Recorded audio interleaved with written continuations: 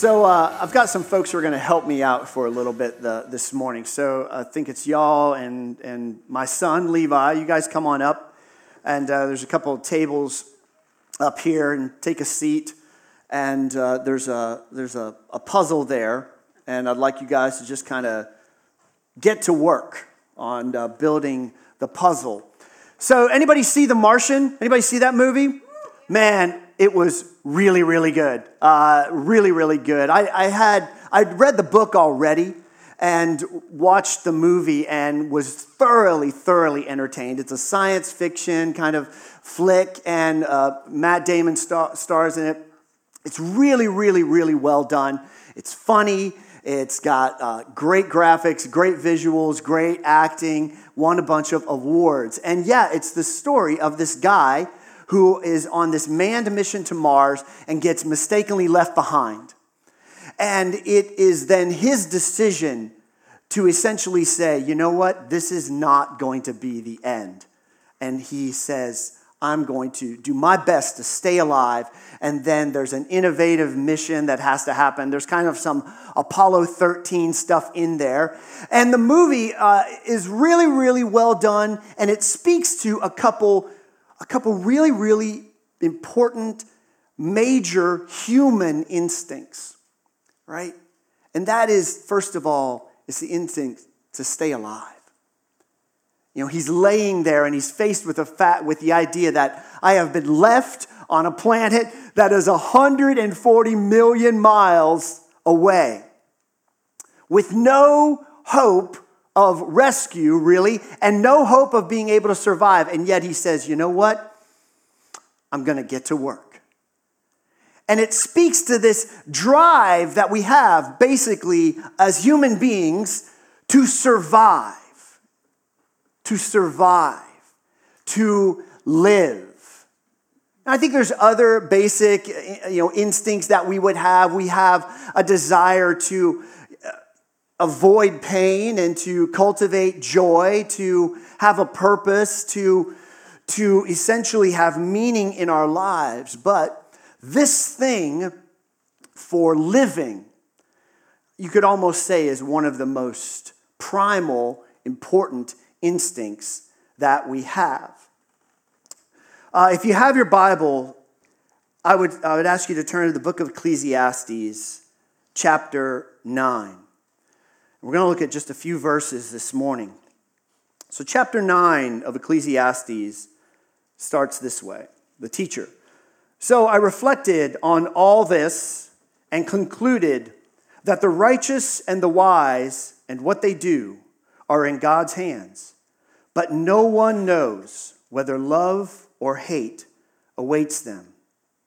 All share a common destiny. The righteous and the wicked, the good and the bad, the clean and the unclean, those who offer sacrifices and those who do not. As it is with the good, so it is with the sinful. As it is with those who take oaths, so with those who are afraid to take them. Now, if you don't know where he's going with this, he makes it more explicit in chapter 7, verses 1 or 2. He says it this way in chapter 7. A good name is better than fine perfume, and the day of death is better than the day of birth. Talk about a gear shift.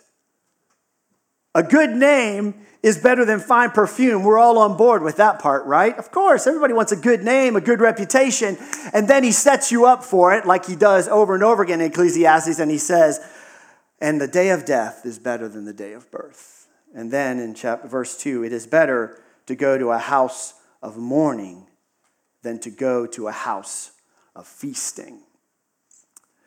So if we can go back to chapter 9 for just a moment, let me kind of make explicit what he's getting at. He is essentially looking at it, he's saying, look, everything under the sun has the same fate. You could be all on board with every good spiritual Christian thing that you've ever done, or you could be just spinning off into crazy land. Same fate.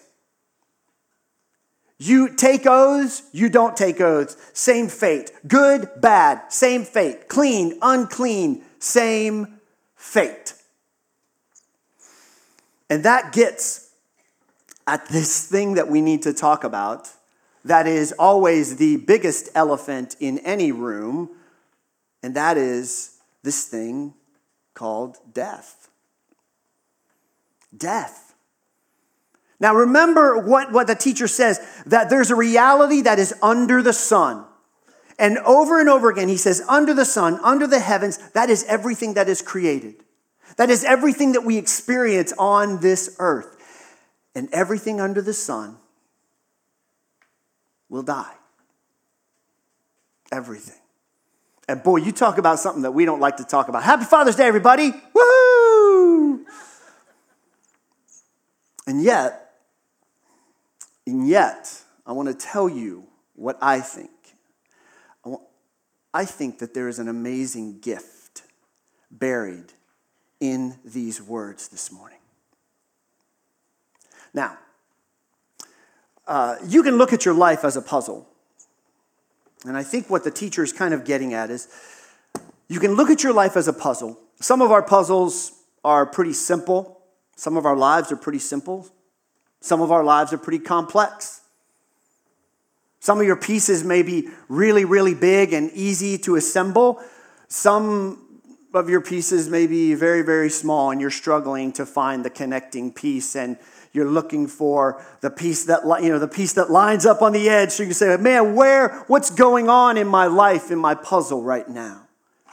Maybe you're at a place where you are just jamming and you're putting the piece after piece after piece after piece into your puzzle, into your life.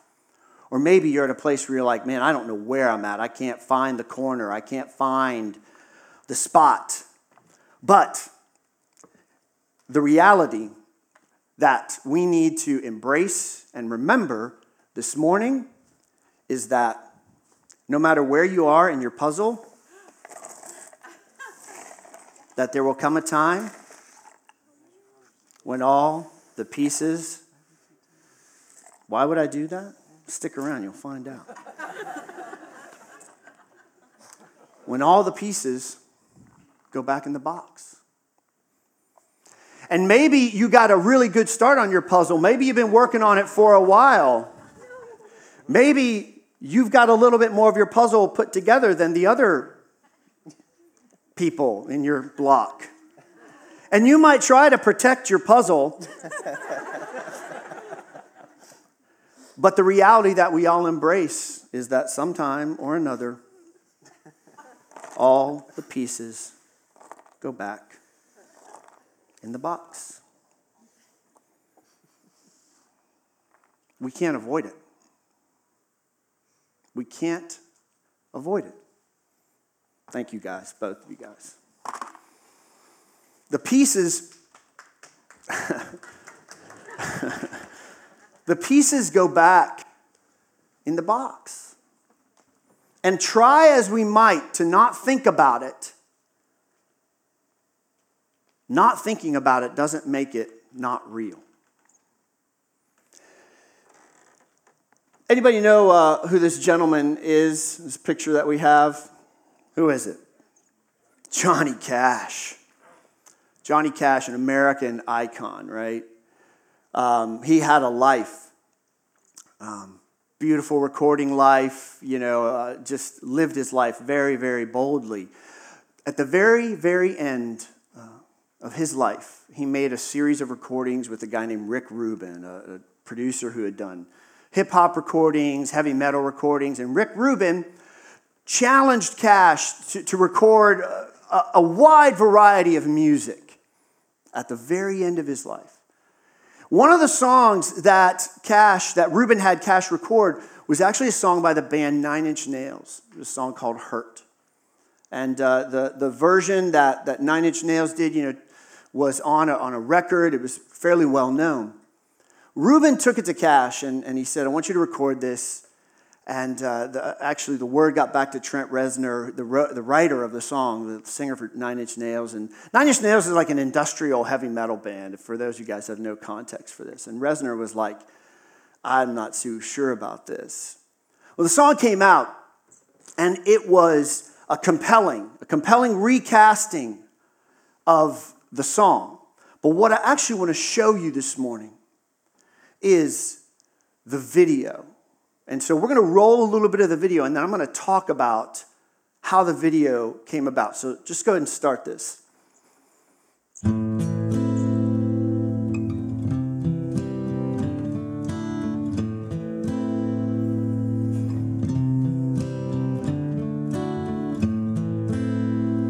I hurt myself today to see if I still feel. I focus on the pain, the only thing that's real. The needle tears a hole, the old familiar sting. Try to kill it all away, but I remember everything. What have I become? My sweetest friend. So when the guy who was going to direct the video cast the vision for the video, he said that what he wanted to do was highlight Cash's frailty. And if you watch the video, you see the juxtaposition between a young Cash, and he's even singing, "What have I become?" And you see the age. You see how he's not the same anymore. There's a scene in the video where even Cash is pouring out a glass of wine on a table, and he's visibly shaking. There's a frailty and a fragility to the video that is really, really hard-hitting, because it highlights the fact that life goes on, we age, and in just a little time after this video is recorded, Cash passes away. And there's a power in that, even when it makes us uncomfortable. The director just said, I want to show what it looks like to confront and look death right in the eye, essentially. Thanks a lot. So, this brings us, as I said, to this idea of life and death. Life and death. Everybody in this room, as best I can tell, is alive. Some of you, I wonder sometimes as I'm looking at you, but most of us, we would say, yeah, man, I'm here, I'm alive. But the thing that is waiting for us all sometime is death. Is death. It will come that we will go to the house of mourning sometime under the sun. So I was exploring different realities this week, and one of the ways I would put this is really a simple equation. We have life, and then we have death. There is a life we have before death. Life before death. Death after life. We live for a while, and then death comes for us. And this, you just saw a taste of it, even when you're just dealing with puzzles. The things and the questions that it raises up for us. Why would you do this? That's what Levi asked me. Why would you do this, God? Why would you do this? You know? You saw Paige over here, and instantly the hands go around the puzzle pieces. So that maybe if I build a wall here, that I can keep my pieces from going back in the box. But you can't, can you? You know? The ultimate reality causes fear, anxiety, despair, sorrow. That is part of the human condition. Because why? We are engineered for life. We do life naturally, and yet our reality can look like this. But what if there's another way? What if there's another way that's buried in the text and buried in, or I would actually say, it's not buried in the faith life, the spiritual life. It's actually the deepest truth of the spiritual life. And before I go on, I actually want to pause here because I want to tell you that when I speak this morning, this is very real to me. Because I just got a phone call Friday morning from a very dear friend who said, my wife has just been diagnosed. They have found a tumor. It's not benign. So I want you to hear very clearly, this is not out there for me. This is here for me this morning. But what if there is something beyond this reality? What if? Here's the way I would put it. What if there is actually a death before death that leads to life? What if there's another reality besides life before death, death after life? What if? So, one of my favorite authors and just teachers and mentors for me is a guy named Richard Rohr. He wrote a book about male spirituality. And he says there are 5 realities that men in particular need to address in their lives. And I've shared this, I think, before on a Sunday, but I'm going to run them down again because they are so poignant and they just speak to this reality. The first reality says that guys particularly, but I'm not excluding 50% of the room. Everybody has to encounter this, but men particularly have struggled with this. Life is hard. Life is hard. It should be. If you never encounter difficulty in your life, I would actually say, have you lived yet? But there is something about it that if you haven't encountered this yet, the first thing you're like, I didn't want life to be hard. Surprise! The second reality that he says you have to encounter and deal with eventually in your life is the reality that you are not that important. The universe does not revolve around you. You have to come to terms with this. You can do great things. You can achieve, you can stretch yourself, but the ultimate reality is, guess what? You are part of a bigger story.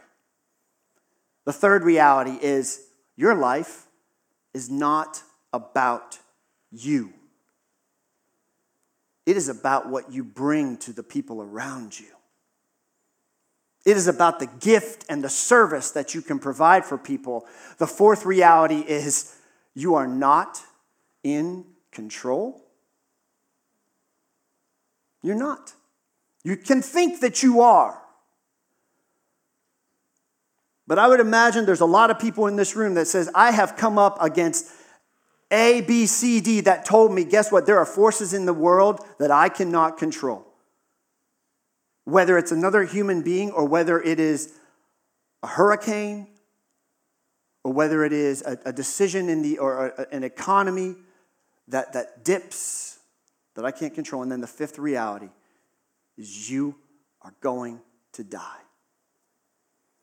And he says, essentially, this is heavy stuff, but he says essentially that if you cannot come to terms with some part of this in your life, you will simply become and remain an ego-centered, self-centered individual. My life is easy.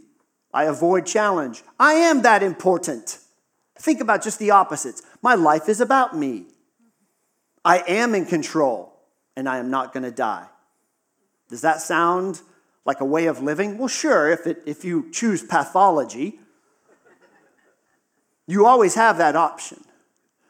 But essentially, Richard Rohr would say this is something called initiation into humanity. And that means that coming to terms with death is actually really, really important for transitioning to a healthy view of what the world actually looks like. And if you never make that change, you will actually be limited in how you deal with the world. Jesus says it this way in John chapter 12. He says, "Very truly I tell you that unless a kernel of wheat falls to the ground and what? Dies. It remains only a single seed. But if it dies, it produces many seeds. Anyone who loves their life will lose it, while anyone who hates their life in this world will keep it for eternal life. Whoever serves me must follow me, and where I am, my servant also will be. And my Father will honor the one who serves me." Unless a kernel of wheat falls to the ground and dies. If it does, it produces many seeds. And then he says, reminder, anyone who wants to lose your life, you'll save it. If you want to save it, if you want to hold on to the control, I am that important. I am in control. Jesus says, you're missing a wonderful opportunity that looks a little bit like the death before death. It's about surrender. It's about being willing to say, there's something bigger in the universe, and I can trust that thing. And when you can, you'll see many seeds start to grow up. It's not just our physical life. Anything that you're holding on to, if you surrender it, the promise is that there's a pattern to the world. Surrender it, let it go, and watch it grow and multiply. Let me show you a picture of a guy named Kevin Kelly. Kevin Kelly started the magazine Wired. Everybody ever heard of Wired? It's kind of a technology, futuristic magazine. Still going on today. He founded it in 1993. Now, he has a really interesting journey that I heard about this week. When he was 27 years old, he traveled the world as a photographer and just got to experience all manner of life, shooting different glimpses of life, particularly in Asia. And when he was 27, he ended up in Jerusalem on Easter.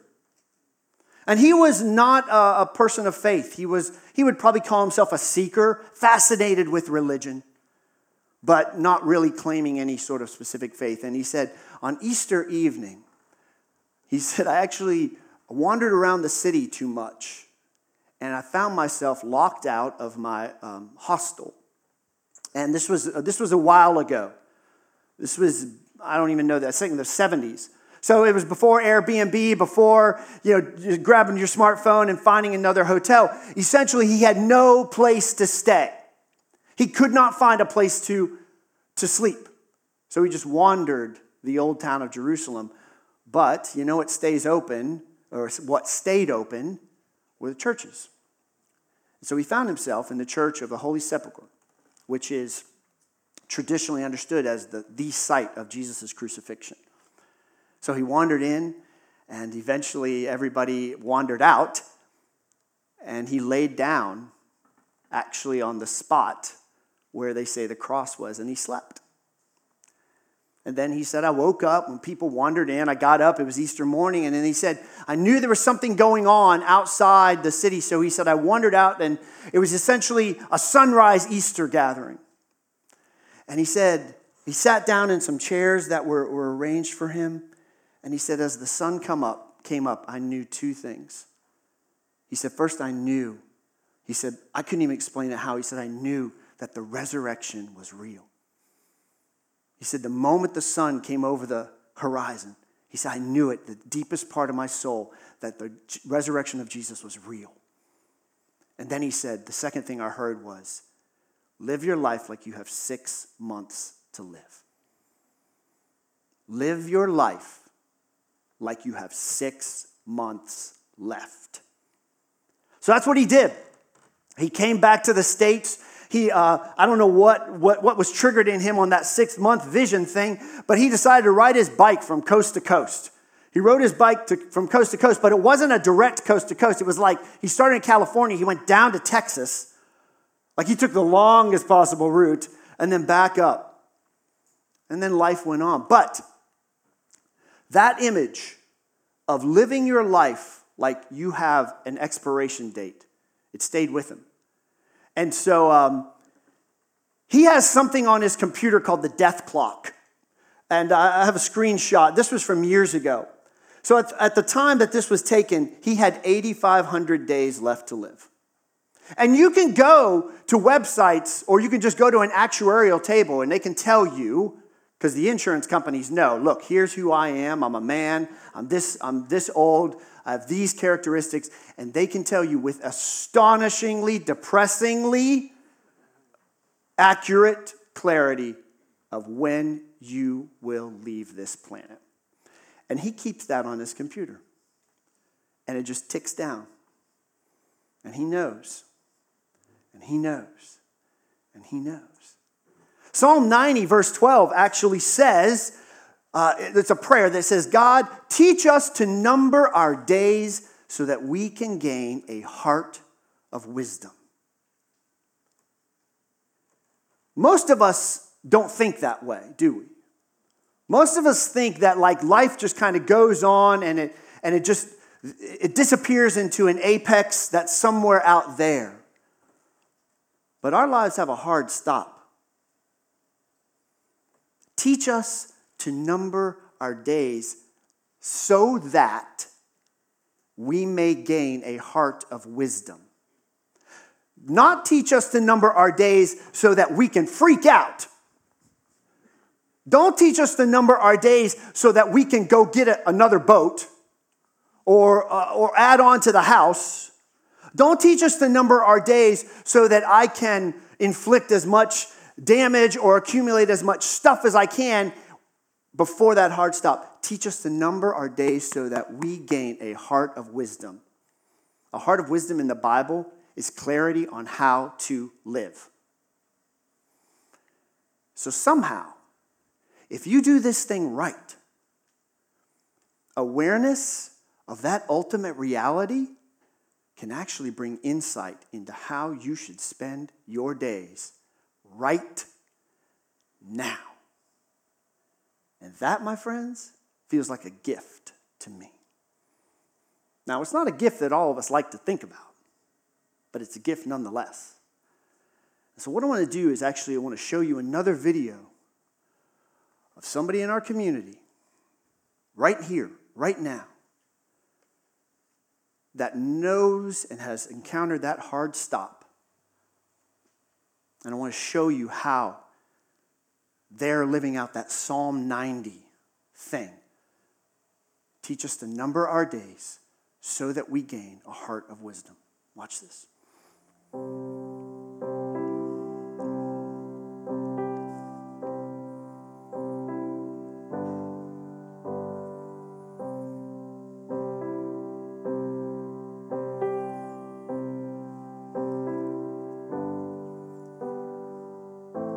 Darren Allen. I'm Vicki Allen. And we've been coming to E3 a little over a year. It's our home church. We really found a family here. We love the people in our growth group. We love the people at this church. It's such an incredibly real church. I guess it was 2010? 2010, 7 years ago.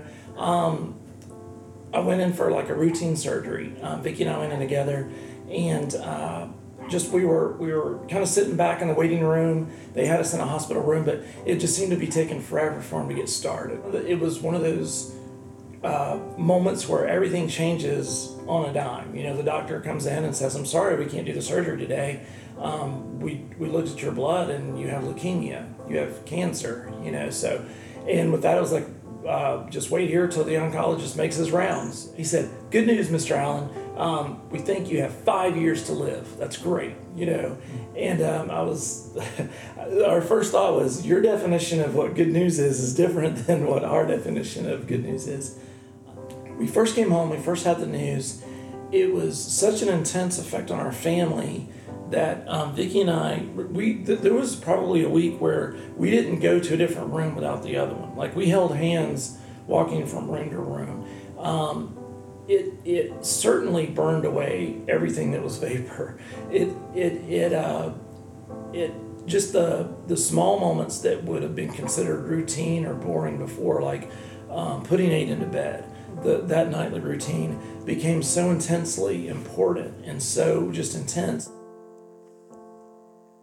Having one of the most important things for me was just an awareness of my own mortality.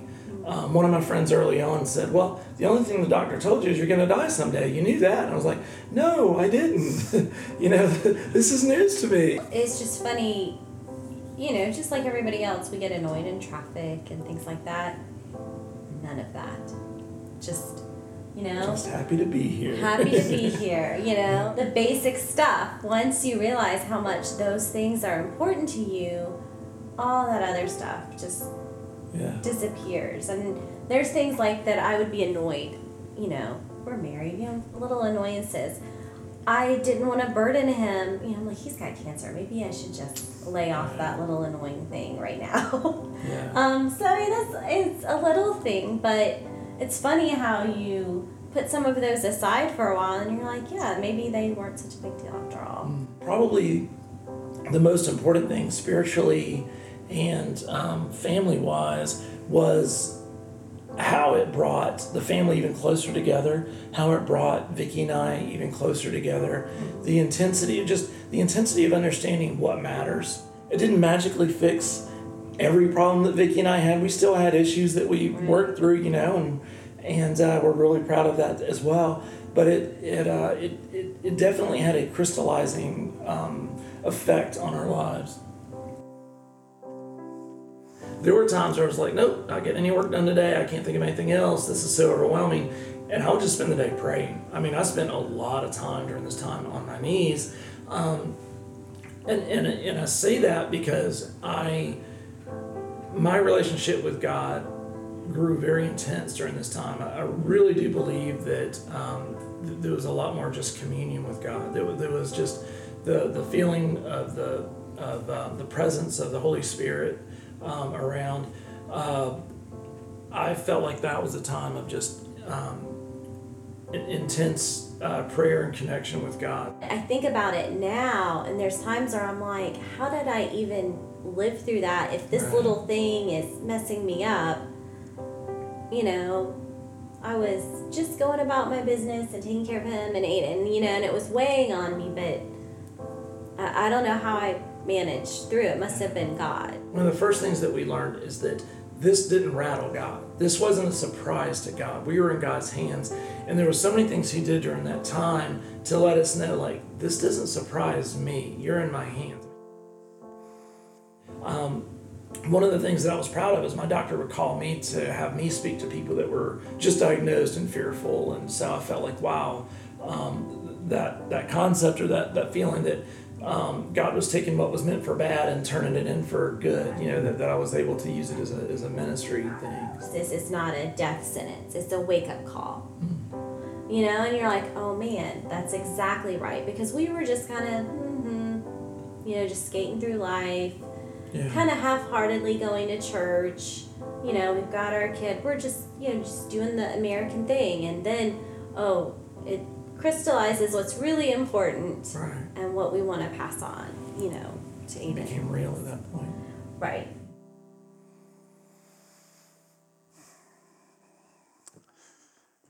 Death does not have to be counterintuitively a death sentence. It can be a wake-up call.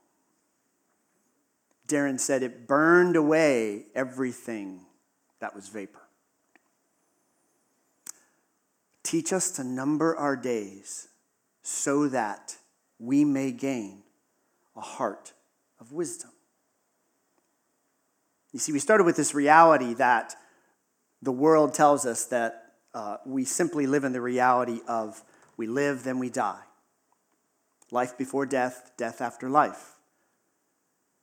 The reality is actually that there is a death if you are willing to surrender and you are willing to gain that clarity. There is a death that comes before death that actually leads to life.